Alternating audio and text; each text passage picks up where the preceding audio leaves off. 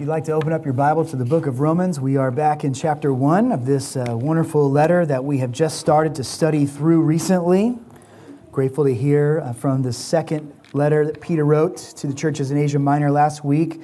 Pastor Paul preached a faithful message to us, and so now we're returning to Romans chapter 1 as we're going to take another deep look at this theological introduction. The book of Romans has the longest introduction of all of Paul's letters. He has much to say to them, and we're going to discuss a little bit why. Part of the reason why he goes into such great depth here in the very introduction of his letter concerning some of the things that he believes as he communicates an introduction to this church in Rome. So this morning we're going to pick up right where we left off 2 weeks ago in our first sermon. Paul began his letter saying a few key things about himself. Remember, he did not plant the church that he's writing to.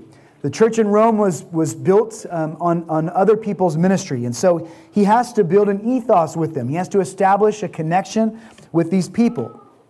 There are sometimes individuals who reach out to us trying to ask our church to support them in mission. Some of which are preaching the gospel well, some of which we have no idea what they're preaching. And so we have to get to know them. We have to have an assurance that this is somebody that we would stand alongside in ministry, that would teach the kind of things that are taught from this pulpit. And so this video that we just watched on Cal Heebsch and his family is just a way of reminding us that we need to be connected with folks that are very gospel-minded, that care about the lost and are preaching the true gospel in the world, so that those who hear about the hope that they can have in Christ will hear it accurately from his word. And so Paul's trying to establish this bridge between himself and a people who knew of Paul, but most of whom did not actually know Paul, did not have a personal relationship with Paul. So last time, examining just the first verse of Romans 1, we considered what the apostle had to say about himself. He described himself as a slave of Jesus, happened to be in the service of his king, ready to be serving the Lord God in whatever way he would direct Paul to serve. He described himself as an apostle, as one who is authorized by someone greater than himself and sent out by Christ to accomplish a representative work in the name of Christ. And then he spoke about how he was set apart for this gospel, how he has a very specific focus and mission. He can't just go out and do whatever he wants to do because God has designated for him to do a very specific work. And he has set him apart for what? For the gospel specifically. And so as the introduction advances, Paul also gives some preliminary remarks about two more important subjects. He's going to talk about his views on the gospel itself, and then he's going to turn his attention to Jesus, God's Son, who is the engine of the gospel, that which gives it power and makes it work. And so to sum it up in Paul's prologue, Paul says, this is who I am, this is what I preach, and this is who I serve. Much later in this letter, Paul will give us a little more insight into his future plans. He had a great desire to embark on a mission expansion into the land of Spain. And he was hoping that the church in Rome would partner with him in that endeavor. And so in Romans chapter 15, beginning in verse 23, we can read about some remarks that he gives to the church in Rome to try to prepare him for that mission he hopes to engage with, because he wants to join hands with them in that effort. So reading verses 23 through 29. But now, since I no longer have any room for work in these regions, and since I have longed for many years to come to you, I hope to see you in passing as I go to Spain, and to be helped on my journey there by you, once I have enjoyed your company for a while. At present, however, I am going to Jerusalem, bringing aid to the saints. For Macedonia and Achaia have been pleased to make some contribution for the poor among the saints in Jerusalem. For they were pleased to do it, and indeed they owe it to them. For if the Gentiles have come to share in their spiritual blessings, they ought also to be of service to them in material blessings. When therefore I have completed this, and have delivered to them what has been collected, I will leave for Spain by way of you. I know that when I come to you, I will come in the fullness of the blessing of Christ. So though Paul did not plant this church in Rome, they have been saved in the same manner that all saints are saved in. They have been saved by grace, through faith in Jesus, to the glory of God. And so Paul is building a rapport with them in hopes of partnering in a pioneering work with them in the future. So before we examine the second and third subjects in this theological introduction, let us read the first 7 verses together again so that we can have them fresh in our minds, beginning with verse 1 and then reading through verse 7 of Romans chapter 1.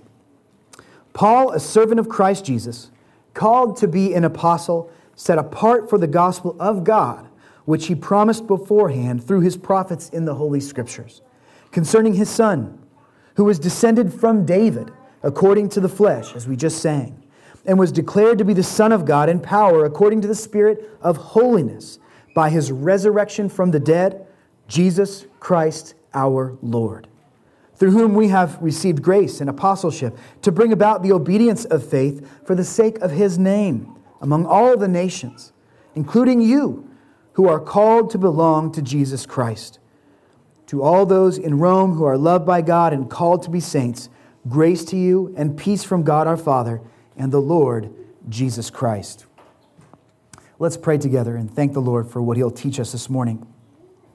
Almighty God, we are so grateful for the servants that you have set apart for this gospel work, especially for the Apostle Paul, who wrote the words that we'll be meditating on this morning. We thank you, God, for his diligence to set everything aside as you set him apart for the gospel ministry that he was a part of. Lord, his love was not just for one location, but for all the churches everywhere that were preaching the truth. And I praise you, Lord God, that means his love was for us too, and your love is for us. And we know that because you have provided for us everything that we need in the Holy Scriptures to be a church that is glorifying to you and that magnifies your name. So help us to not take lightly the blessing of having the Scripture available to us and before us. Help us to take its words very seriously, Lord God, and to want to be faithful in obedience to the things that you have given to us, direction that your church is to follow, so that we might be pleasing to you and represent your name well. And we ask all these things in the great name of Jesus Christ. Amen. This is who I am, this is what I preach, and this is who I serve. The 3 subjects of Paul's introduction. Let's now consider the subject of Paul's preaching and the great focus of the letter that we are studying through. Paul describes the gospel. And what is the gospel? Paul does not take the time to totally define it here, but it's worth a brief outline. Sadly, many believers freeze in their boots when you ask them to give a brief explanation of the gospel. What is the gospel? How have you been saved? Many may start to mention one aspect of the gospel that sticks out to them, but will fall short of giving a full, well-rounded explanation of what the gospel truly means. Since the gospel represents God's plan of salvation for sinners, it only makes sense that every believer redeemed by grace would take the time to commit to memory a clear and concise definition of what the gospel is. And an easy way to communicate the gospel, and really if you want to remember it, if you think to yourself, well, that's me too, Pastor, I love the gospel, but I just don't know what really entails the gospel. What are the boundaries to the gospel? How do I communicate it in just a couple of quick sentences? Well, a really easy way to do that is to break it down into 4 essential parts. The first part that you want to mention is God. When somebody needs to know about the gospel, they need to know that there is a God. And that's not a given in the world that we live in today. People don't automatically assume that there is a God in the universe. Many, in fact, have been convinced that that's a fool's way of thinking. But we need to tell people that there is a God, that He is holy, and all things were made by Him. Secondly, we need to talk about man. God made man, but man has broken God's law, and he has earned his judgment. So we establish that there is a God, that there is a Holy One that looks after what He has made, that has expectations for His creation. And man is part of that creation, but man has broken God's expectations. He has neglected the covenant that he was born into, that he was drawn to, and he has broken the covenant of the law. And by doing so, man has earned judgment. So there's a God and there's a man, but those two are not joined in good fellowship. Sin has driven a wedge between God and man. The third essential element of the gospel has to do with redemption. To accomplish redemption, to reconcile man to Himself, God was pleased to send a Savior, Jesus Christ, the Son of God. Jesus did what man failed to do. He lived according to the law, and then He died in the place of sinners like us to pay for our sin. Not only did He die, but he displayed his power by rising again on the third day, triumphant over sin and death. So there is a God. God made man. Man broke God's law, and so there's separation between God and man. Then redemption comes through God's perfect plan of sending Jesus. God, man, redemption. And there's one final aspect of this, which is response. Response. Each man will give a response to this good news by either receiving or rejecting Jesus Christ. There is no third option, and that's an important aspect of the gospel, that we can't be in some middle ground limbo with the Lord God where we're not sinners and we're not damned, but we're also not really following after Him, we're not trusting in Him. You are either in the kingdom by the blood of Jesus Christ and by no other way, or you are outside of the kingdom of God. And so every presentation of the gospel should urge people to decide what they're doing. Are you walking in the ways of the Lord God, or are you rejecting the Lord God? Identify that you are either saved by grace or you are a rebel to the kingdom that God is king over. So that, in a nutshell, in 4 simple parts, is the gospel. These themes will be expanded upon in great detail as we work our way through the book of Romans. In fact, it is widely understood that no book of the New Testament gives such a thorough treatment of the gospel as the book of Romans does. For the purposes of this theological introduction, though, Paul doesn't break it down into its 4 parts. Instead, Paul chooses to declare 3 important facts about the gospel. First, it is this gospel to which Paul has been called. It is a gospel that is precious to him because in every way, Christ's calling of Paul is hinging upon and dependent upon this gospel message. Now, last week I made mention of the unique way that Jesus commandeered Paul's life and thrust him into ministry.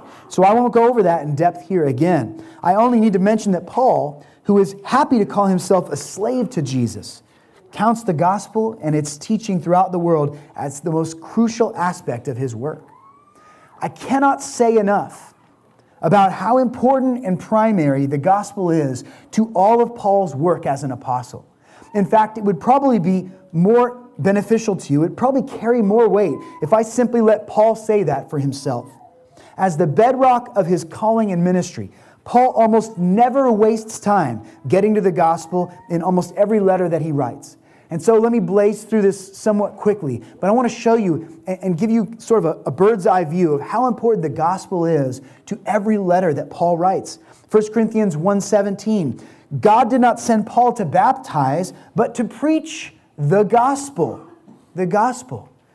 Galatians 1:6, Paul speaks about the exclusivity of the gospel and admonishes the Galatian believers for taking steps away from that true gospel, for making room for this almost gospel that had started to spread in Galatia. So he's immediately addressing this danger of compromising the one true gospel. Ephesians 1, verse 13, Paul points out that upon believing the gospel of salvation in Jesus, the Ephesians were sealed with the promise of the Holy Spirit, who is the guarantee of their inheritance in the eternal kingdom of God. So much hope in the first chapter of Ephesians 1. If these rains and all these clouds have sapped away your vitamin D and you're feeling down and lethargic and you're feeling depressed, go open up the book of Ephesians and read that first chapter, because there's so much light and so much happiness and promise in that chapter. And what does it all hinge upon? It hinges upon the glorious gospel by which God saves us.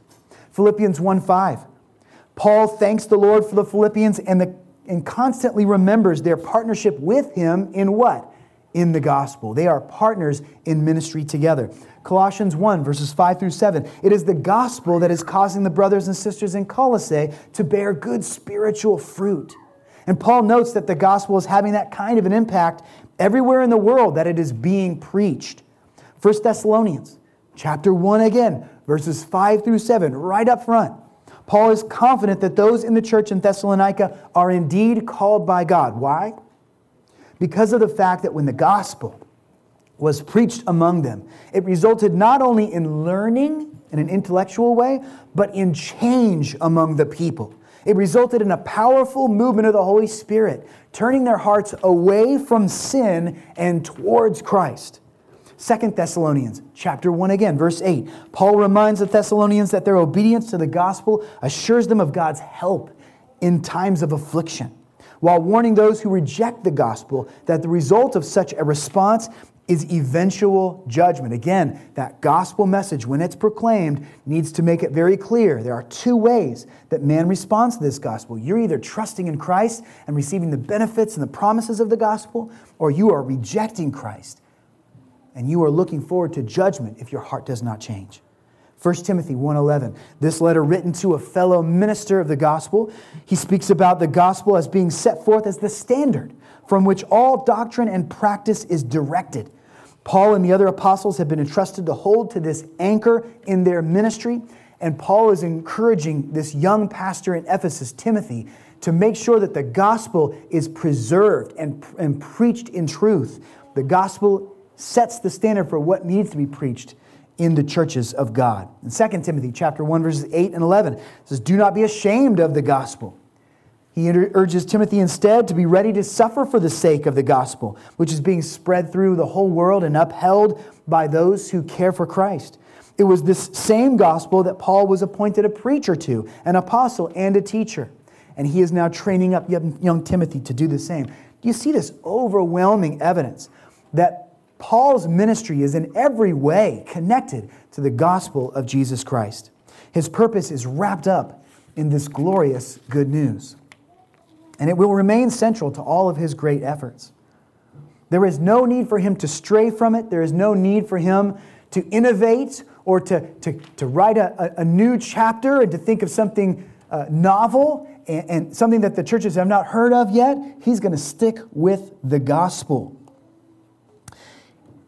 Nor does he allow any secondary issues to interfere with his service to the gospel. In fact, every time Paul is practically addressing an issue among the churches in these letters that he writes, what does he turn them back to? He turns them back to the gospel of Jesus Christ. It is the remedy to whatever problem they are encountering as a church. And so this gospel is the gospel to which Paul was called. Second thing that he says about this gospel is that it is God's promise. It is the fulfillment of that promise delivered through the prophets and the scriptures that those prophets wrote. And so when we see the gospel bloom, it is because first the seeds of the gospel were laid in the Old Testament scriptures that God delivered to us through the prophets. And as this came to pass, as these promises and projections became realities, the gospel has showed itself to be in all ways the fulfillment of God's great promises.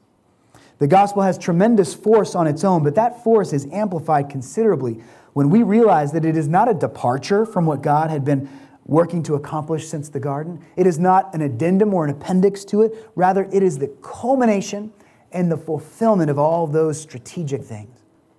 Paul will say it like this later in chapter 3 of Romans. He says in verse 21, "But now the righteousness of God has been manifested apart from the law, although the law and the prophets bear witness to it. The righteousness of God through faith in Jesus Christ for all who believe." And so what Paul is saying there in chapter 3 is that those Old Testament writings of the prophets and the law that came through Moses, they were not intended to save, but rather to reveal our need for salvation through God's amazing grace.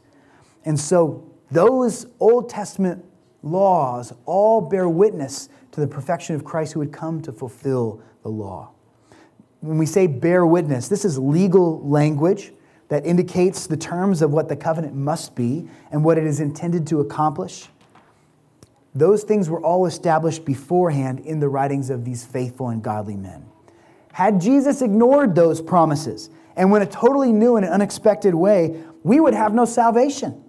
Our hope for forgiveness is rooted in the fact that God had declared a way for our sin to be defeated, and Jesus walked exactly in that way. The law could not save a crooked people, but by fulfilling the law, Jesus was able to qualify to bring us grace. He was able to give his perfect and stain-free life as a sacrifice in place of our broken lives. We see the gospel foretold in verses such as Isaiah 40, verses 9 through 11. The prophet says, "Go on up to a high mountain, O Zion, herald of good news. Lift up your voice with strength, O Jerusalem, herald of good news. The words good news literally mean gospel. That's what gospel stands for. Lift it up, fear not, say to the cities of Judah, behold your God.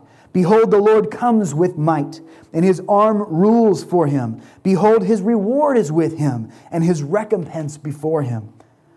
He will tend his flock like a shepherd. He will gather the lambs in his arms. He will carry them in his bosom and gently lead those that are with young. We have here in Isaiah a testimony to the hope of Emmanuel, which is that concept that God will come and dwell with his people, which is exactly what Jesus did when he took on flesh, when he added to his divine nature a human nature so that he might walk in the same ways that we walk. He came with might. And this speaks of both Jesus' saving accomplishment when he says to us, fear not. Those sins that are damnation and judgment to you, they don't have ultimate power over you if you are in Christ. Fear not. But it also speaks of his judging accomplishment. If you are not in Christ, then Christ's recompense is before him. He will come and judge those who are not in covenant with the Lord God through his blood. He will tend to his flock like a shepherd. Jesus made it known that he is the good shepherd of the flock. He will protect and provide for them. They will know his voice, and they will obey what he commands. We see more evidence of this in Isaiah 60, verse 6. It says, a multitude of camels shall cover you. The young camels of Midian and Ephah, all those from Sheba shall come. They shall bring gold and frankincense and shall bring good news, the praises of the Lord. And so there are literally dozens of Old Testament scriptures that have direct reference to the ministry of Christ in his earthly vessel and of the great saving work that he did in triumphing over sin and death. We have good reason to believe that the church body in Rome was largely comprised not of Jewish believers, but mostly of Gentile converts. And yet Paul considers it quite important to establish straight away that the gospel he is commissioned to preach and spread and defend is the long-awaited fruits of seeds that had been planted beforehand through the Old Testament, through hundreds of years of prophetic witness being bared to. You will see as we go, their Gentile background didn't exempt them from needing to know the history of God bringing the gospel to light through Israel, his chosen nation. Thirdly, a third thing that Paul reveals about this gospel is that the gospel concerns in every way the person and the work of Jesus Christ. The contents and subject of this good news is what sets it apart as unique and holy and makes it not just regular old good news, but the good news. You see, in the Roman Empire, good news, that phrase, good news, gospel, in a generic sense, was a common idea. In the culture of the Roman Empire, good news typically referred to the proclamation of good things that were happening in the Roman Empire. It was a unifying message that the king, the emperor, would send out from province to province saying, hey, rejoice, your emperor has conquered another province. We are now in charge of Bithynia. Or it would be a proclamation that the emperor had instilled a new prefect over a certain subsect of the Roman people. This good news would be official news sent out by heralds throughout the empire, and it would be kind of an update about what was going on in the empire, no matter where you were at. And so Paul had to differentiate this as a distinctly better kind of good news, a spiritual good news, for it is the good news concerning Jesus Christ, who is author and finisher of our faith, and whose work is proclaimed in this special and foundational message. And so this good news is good news about Jesus. The third facet of the gospel naturally gives way to the last major point of the discussion in Paul's prologue, where he cannot help but speak in glowing terms about Jesus, the reason that we have this good news. The gospel is properly Christ's gospel, though Paul will at times call it his own gospel. He'll refer to it as my gospel. Always in his mind and heart is this idea that the gospel is properly Christ's gospel. It must be fundamentally understood to be the good news that Jesus brings forth by the way of his scripture-fulfilling atonement. If there is no Jesus, there is no good news. If he does not humble himself and take on flesh, we have no suitable sacrifice. If he is not tempted in all ways like us, but without sin, then he would himself be stained by the same curse that we are stained by. He could not die in our place, for he would be beholden to death. Had he not kept the law perfectly, he would be in our same predicament and could in no way present a way of escape for us, escape for the curse that affected us and separated us from the God who made us. If he had not lived a life that fulfilled the necessary requirements laid out by the law and the prophets, it would remain undone. The work would yet to be accomplished. And yet we know that on the cross, what did Jesus say about his work? That it is indeed finished. But had those things not been taken care of, then the Father could not be pleased in Jesus. If the Good Shepherd had not ventured into the dangerous wilderness to find his lost sheep, then we would remain as lost. So apart from Jesus, there is no gospel, there is no good news. There would only be our sin. And because God is a just and a holy God, there would be a great need for judgment. For God cannot turn away and not look upon sin forever. He must deal with it. And so we should not be surprised that the Apostle Paul, so personally and radically changed by this very gospel, and by Jesus who called him to this gospel, cannot help himself but spend time, even here at the very beginning of his lengthy and detailed letter, laying out a brief preview of how important Jesus Christ is, both to himself personally and to anyone who counts the news of his death, burial, and resurrection as a good news. We rejoice in the things that Jesus has done, not because they have the potential to save, but because they are actually accomplishing salvation in the lives of those to whom God is applying this work. Someone told me that the jackpot for the lottery right now, I don't play the lottery, but somebody told me that it was up to $1 billion. Is that good news to you, church? It might be good news to the one person who wins it all, but for the rest of us, it isn't really good news at all. It's simply a random fact. But Jesus' gospel is good news, for it is certainly redeeming those whom God has set apart for himself. It is working salvation in the lives of lost, rebellious sinners. If Jesus' work has impacted you, you have more than hope. You have blessed assurance, church. Your trajectory has completely changed, and forever you will be indebted to this Jesus and his accomplished victory for your life and vitality. Paul has several things to say about Jesus Christ.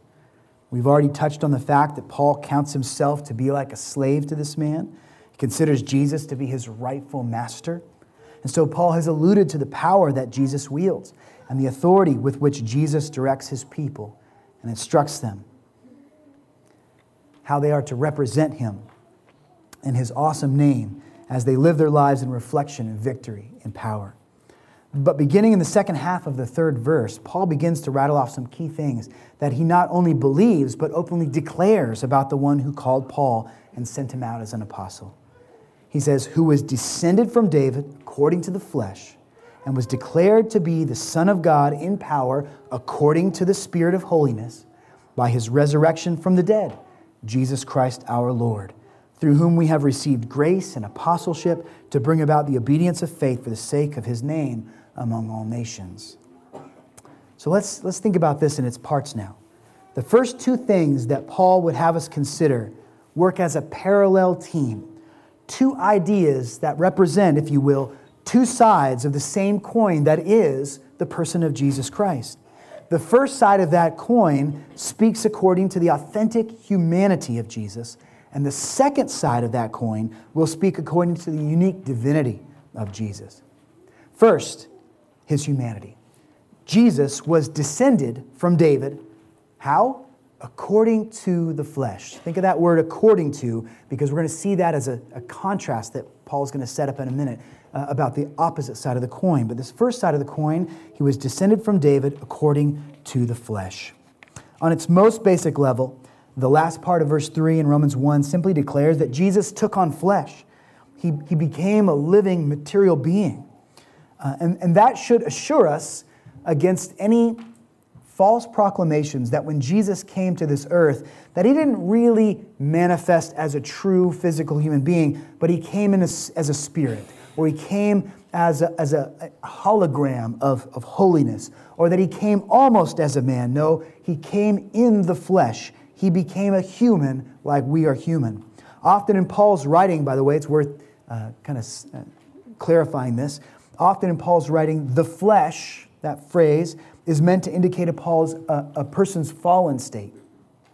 The church has adapted that kind of understanding of the flesh, and we often use it in practical ways as we speak to one another about our walk. For example, if I'm overwhelmed, my plate's too full, I've been saying yes to too many things, and I'm stressed out, and I head home and I've got, this crisis on my mind, and I've got the leaks at church that's causing this wetness on the carpet over here on my mind, and I'm thinking about, the car accident that I got in before. All these things are on my head. And then my little 4-year-old comes up to me, and she starts making noise, and she asks me 1,000 questions. She's constantly demanding my attention. She's not sinning in any real sense, but simply testing my patience. And if in my weakened state, in my aggravated heart and mind, I raise my voice to my 4-year-old little girl, and I tell her to leave me alone. Go find somebody else right now. I can't help you. I might feel quite bad about that. I know that I would. I might evaluate my actions in hindsight and say, you know what? I was in the flesh in that moment. That phrase, in the flesh, means that I was living according to my fallen sinful tendencies rather than conducting myself according to the Spirit that is now within me, according to the righteousness that Christ has given to me. So we use that phrase, in the flesh, and we got that from Paul. Paul often talks about the flesh in those terms. But he's not talking about the flesh in that way as it applies to Christ, for Christ has no sin. Paul does not intend that particular meaning for him because Jesus is absolutely stain-free. He does not receive the curse of Adam like we have. He never sinned. So according to the flesh does not mean worldly or carnal in the evil sense. It means that Jesus presented himself to us by taking on an authentic human nature and dwelling alongside us in a physical body like ours. Remember, Paul is revealing some important details of what he believes about Christ to these Roman Christians so that they'll have confidence that Paul is himself a true Christian as well and a source of instruction that can be trusted. So essentially he's saying, hello Romans, greetings, I am the Apostle Paul, and just so that you know, the Jesus that I serve was a true man. He wasn't some partial man or a man that was just gifted with a little special anointing for a while. He was a true man in and of himself. He was not a spiritual hologram. He was born according to the flesh, and he gladly took on all the parameters of assuming that nature. So this is theological clarification on Paul's part. More specifically, this verse identifies Jesus as a particular kind of man.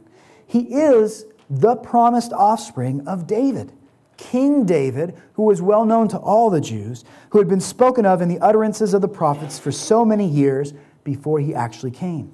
In verse 2, when Paul reminded his Roman audience that this gospel represents the fulfillment of the things declared in the Old Testament, one of the key things that he is pointing out is the proclamation that despite the fact that sin and rebellion had caused Israel to be exiled from the land of promise that they had received as a gift, despite the fact that other non-believing Gentile kings now ruled over them and controlled their territories, despite all those true and sad things, the situation they were in was not going to last forever. They were not doomed to be without a land forever. God had promised King David that eventually one of his offspring would rise up and reestablish the kingdom in such a superior way that it would never again fall. It would never again be overthrown by those who walk in darkness. What a promise. 2 Samuel chapter 7, verses 12 through 13, spoken by way of Nathan the prophet, God establishes this pact with David. He says, when your days are fulfilled and you lie down with your fathers, I will raise up your offspring after you, who shall come from your body, and I will establish his kingdom. He shall build a house for my name, and I will establish the throne of his kingdom forever. This promise is reinforced, and it's given clarity and detail in several Old Testament passages, such as 1 Corinthians 7, verses 17, verses 11 through 14, 2 Chronicles 6:16, Jeremiah 23:5, Isaiah 9:7. Again and again, God wants to remind us that the seed of David will come, and he will establish his kingdom. And once again, the throne will be filled by one who proclaims the excellencies of Yahweh. Jesus is the realization of that promise. All those covenant blessings are coming to pass in the life of Christ. He has come, and with him the eternal kingdom has come. We read about that in Luke 17, verses 20 through 21. Being asked by the Pharisees when the kingdom of God would come, Jesus answered to them, "The kingdom of God is not coming in ways that can be observed, nor will they say, 'Look, here it is,' or 'there.' For behold, the kingdom of God is in the midst of you." Little did they know, they were speaking to the king of the kingdom. The kingdom is the inaugurated coming of Jesus, and its eternal nature is proclaimed by way of his victorious resurrection, after which Jesus first showed himself to many witnesses and then ascended to take his place on the throne, seated at the right hand of God the Father. What is he doing there now, church? He is reigning. His kingdom is here. The millennial reign of Jesus has been established, and the promises made to David all those years ago are being currently kept by our capable king. The book of Acts, chapter 13, records a sermon that Paul preached in the synagogue of a Roman city named Antioch. You might have heard of a place like that. And in that sermon, Paul directly addresses this idea that Jesus is the fulfillment of the promises made to David. Acts chapter 13, verses 22 and 23. He, God, raised up David to be their king, of whom he testified and said, "I have found in David the son of Jesse, a man after my own heart, who will do all my will. Of this man's offspring, God has brought to Israel a Savior, Jesus, as he promised." God has kept his promise to David by bringing forth his only begotten Son, and by doing so in such a way that Jesus also came forth from the promised line of David. And Paul is not going to hesitate to proclaim this prophetic manifestation of Christ. In other words, church, simply saying that Jesus qualifies. He qualifies to be the one that the Scriptures spoke of for so many generations before Jesus came. By assuming a human nature in this way and by this bloodline, Jesus has integrated himself into the history of the Jews. This kingly aspect of Christ reminds us that the mission that he is on is not just a mission of redemption, by the way. It includes taking the throne and the establishment of an eternal kingdom. Is redemption a part of that? Absolutely. But it is not the only reason why he came. And he is currently reigning as the Lord over all that he has claimed as his own. I remember many years ago, we were up at my in-laws' house, and they had a nice pool, and there was a party going on. There were several families there. And one of my children, was it Sam or Henry who fell in the pool, miss?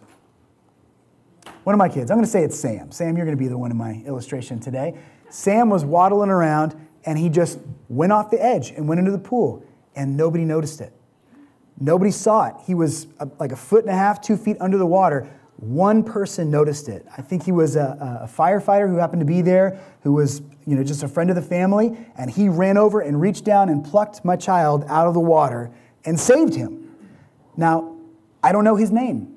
He's not a part of my life today. I don't think of him all the time. In fact, that was true salvation. It redeemed him. It made him not dead. He was not a floater, right? And so he needed to be rescued. But that's not the same kind of salvation that Jesus brings. He doesn't come to save you and then go on his way and leave you to your life. He saves you into something new. He redeems you into a kingdom that he is the king of. And you are now a subject of his, and you will be forever connected to him if he has brought you near to him by grace. Jesus didn't save us simply because he happened to be in the right place at the right time, like that firefighter. He saved us for our benefit, but he also saved us for his benefit. Jesus is saving a people to belong to him, to be his, to dwell with him in his kingdom forever. Titus chapter 2, verse 14 says, Jesus gave himself for us to redeem us from all lawlessness and to purify for himself a people for his own possession who are zealous for good works. So yes, he came to redeem, but he's doing more than just redeeming. And it's not just for our sake. He's redeeming us for the sake of his great name. So you've been redeemed to bear the name of Christ. You've been redeemed to show the mercy and the kindness of God in the ways that he has overcome your sin and made you a new creation. So that's the first aspect of the coin that I spoke of earlier, that Jesus has a truly human nature. But let's turn that coin over in our hand now. We've examined with admiration the first side, but Paul is making sure that we understand that we can't really say we know the whole of Jesus unless we look at both sides of his unique character and nature. Jesus truly is man, but as Paul declares in verse 4, this Jesus was also declared to be the Son of God. This speaks to his divinity. Paul does not mean this is he doesn't mean this in a creational sense, okay? When it says that he was declared to be the Son of God, that doesn't mean that he made him the Son of God. He doesn't mean it in a covenantal sense, as if God adopted Jesus to be his son. He means it in a metaphysical sense. He means it in the sense that Jesus meant it when he declared to the Pharisees that he was the I am, and they tried to stone him. Jesus is the Son of God in the fullest possible meaning of the term. He is God in the flesh. And if you have seen him, you have seen the Father. So he is speaking of himself in his divinity. 3 additional details add depth to this statement that Jesus is the Son of God.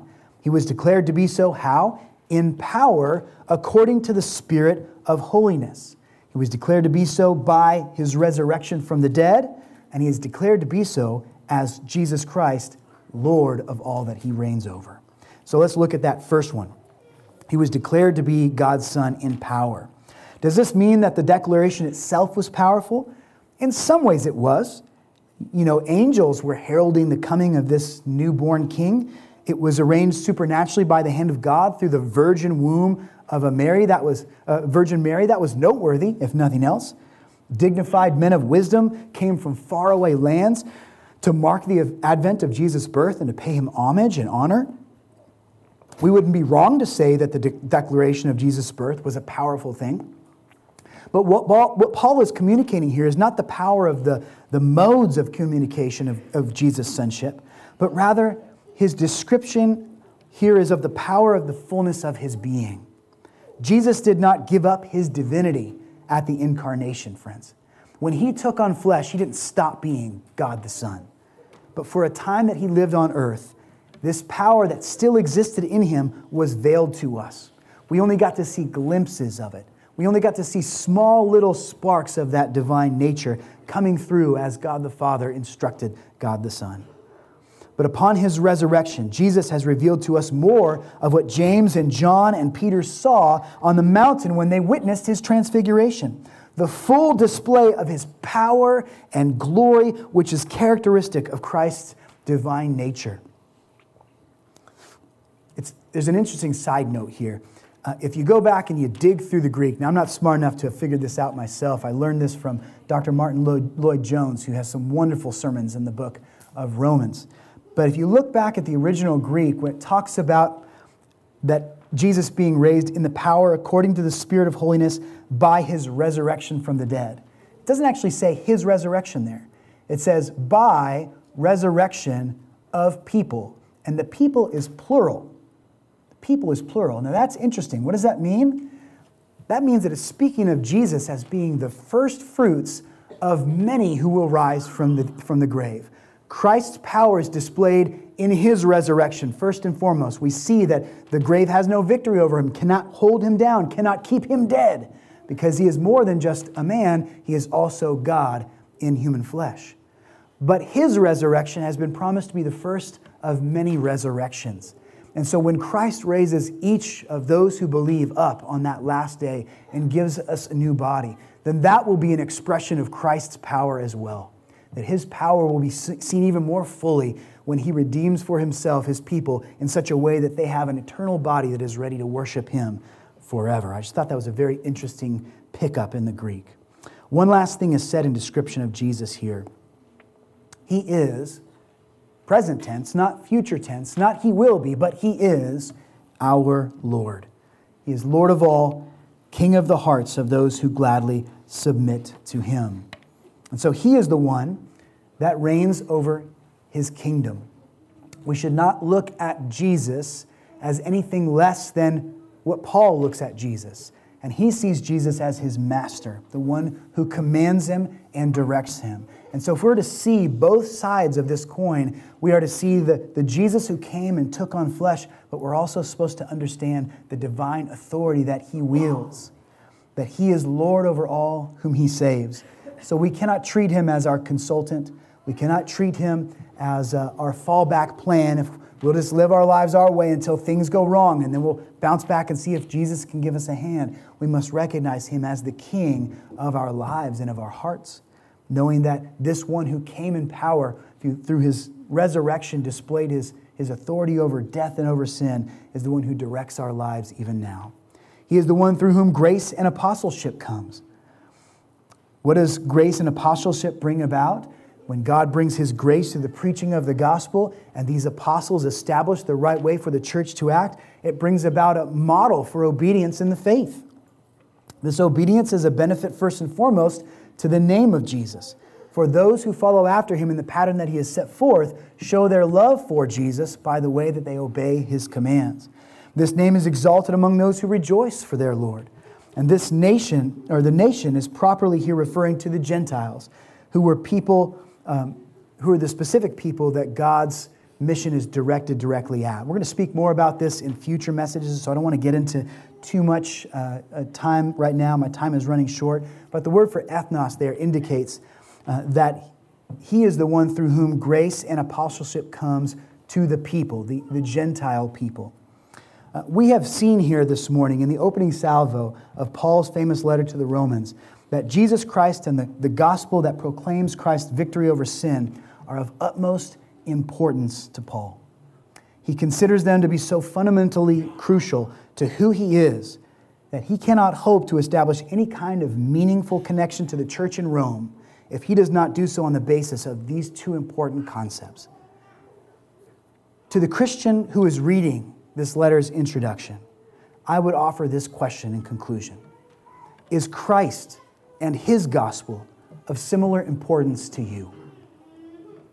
Would the people who know you testify that you love the gospel of Jesus Christ and put Jesus Christ as of first importance in your life the way that Paul does? Can someone know you without knowing that Jesus is your Savior?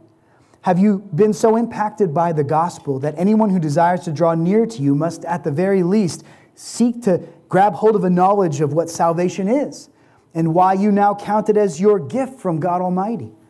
It is common in this day and age for Christians, when they meet someone new, to delay in speaking about their faith. And they often think, well, I'll just let this person get to know me a little bit before I bombard them with my testimony of how Christ has saved me. But isn't that a contradiction in terms? I'll let them get to know me before they get to know my Savior, when who you are should truly be defined by who your Savior is and what he has done. That's how Paul treats life.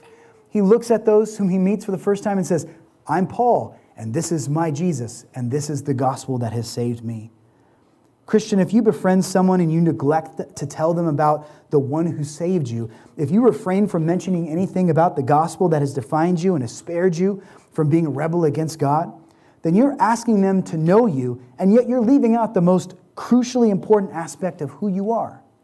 You're denying them the knowledge of what matters most to you and what really makes a difference in your life.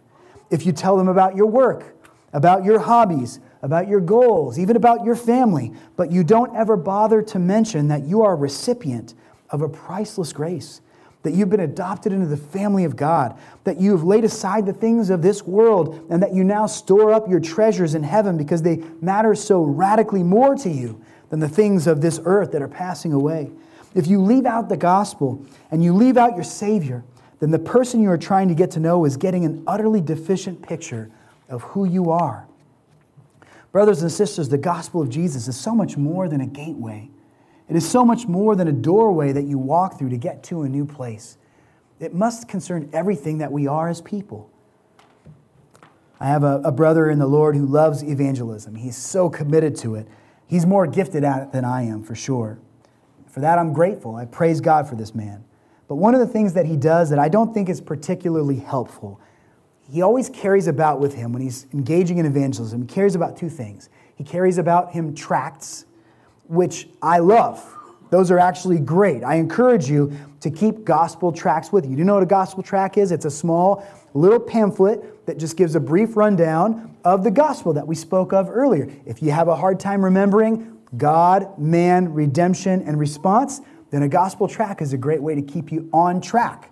And if you would like some gospel tracts, up in the fellowship hall, there's a great big acrylic container that holds dozens of these gospel tracts. Help yourself to them. We've got boxes full. So if you need them to share with people, take some of those tracts, carry them around in your pocket, put them in your car in case you ever have an opportunity to minister to somebody or point them towards the Lord. So I didn't have a problem at all with the tracts.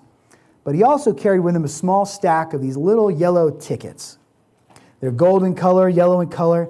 And when he shares the gospel, he speaks of it as a person's ticket to heaven. The gospel is your ticket to heaven. Without the gospel, you can't get into heaven. And if that person, in hearing the gospel, seems to respond favorably to it, wants to trust in the Lord Jesus, he prays with them, and then he gives them one of those tickets, and then encourages them to get involved with the church. And that's a good thing to do.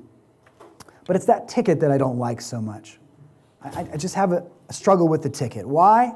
What's wrong with the ticket? I think it sends a message that the gospel just gets you in. The gospel is the thing that just opens the door for you to not have to go to hell anymore. Now you're getting into heaven. When you go on a trip, you need a ticket to get on a plane. Although you don't anymore. You just need a phone, right? You just beep your QR code. But you need something that says you paid for that ticket, right, to get on the plane. But once you've used it, you throw that ticket away. It's not essential to the good time that you have there on your trip, wherever you're going. When you go to a playoff game for a sports team, hopefully it's not on the Lord's Day, you pay way too much for that ticket. And that ticket grants you entrance into a stadium, right? You give them the ticket, they let you in. But the ticket isn't the experience itself. It only gets you through the door. Some people keep those tickets for nostalgia. They've got little scrapbooks as a reminder of what they've done. But those tickets aren't fundamental to your day-to-day life. Brothers and sisters, the gospel is fundamental to your day-to-day life. It's not something that you acknowledge, you receive, you use it up, and then you go on to other things. As Christians, we benefit from thinking regularly, always, of this gospel of Jesus Christ. We benefit from thinking constantly of how fundamental our relationship to Christ is to every other relationship that we have with people. The gospel is not just a doorway that we walk through at the beginning of our walk with God and then leave behind. It is the new world that we enter into by way of grace. Jesus Christ saved us, not just to spare us from the agony of damnation, but to establish us as a people for himself, as citizens of his eternal heavenly kingdom. For the redeemed, the gospel has become and will always be fundamental to everything that we are and everything that we experience. Paul cannot help but rejoice in his Savior and in the beauty of the gospel right up front as he speaks with these Roman believers, because there is nothing more important that he could discuss with the people in that city. And we will see that as the letter progresses. Paul will not leave the gospel behind in the introduction and go on to more practically important matters. When he addresses practically important matters, it is the gospel that unlocks the problems that people are having in the church. There is nothing more practically important to Paul than the truth by which we have been saved and in which we stand. May we, along with our brother, the Apostle Paul, praise our Savior and thank him for the gospel by which he has saved us. Please bow with me in prayer. God, we thank you for this morning, and we ask that you would humble our hearts, Father, that we would see the importance of this foundational truth that is laid out for us. Help us, God, to rejoice in the intricacies of doctrine that Paul is going to bring forth to us. Prepare my heart as I bring this information to my people, and as I urge them to love Christ and the gospel all the more, I'm urging myself in the same respect. Father, help us to maintain a great respect and appreciation for what was done to make us who we are today.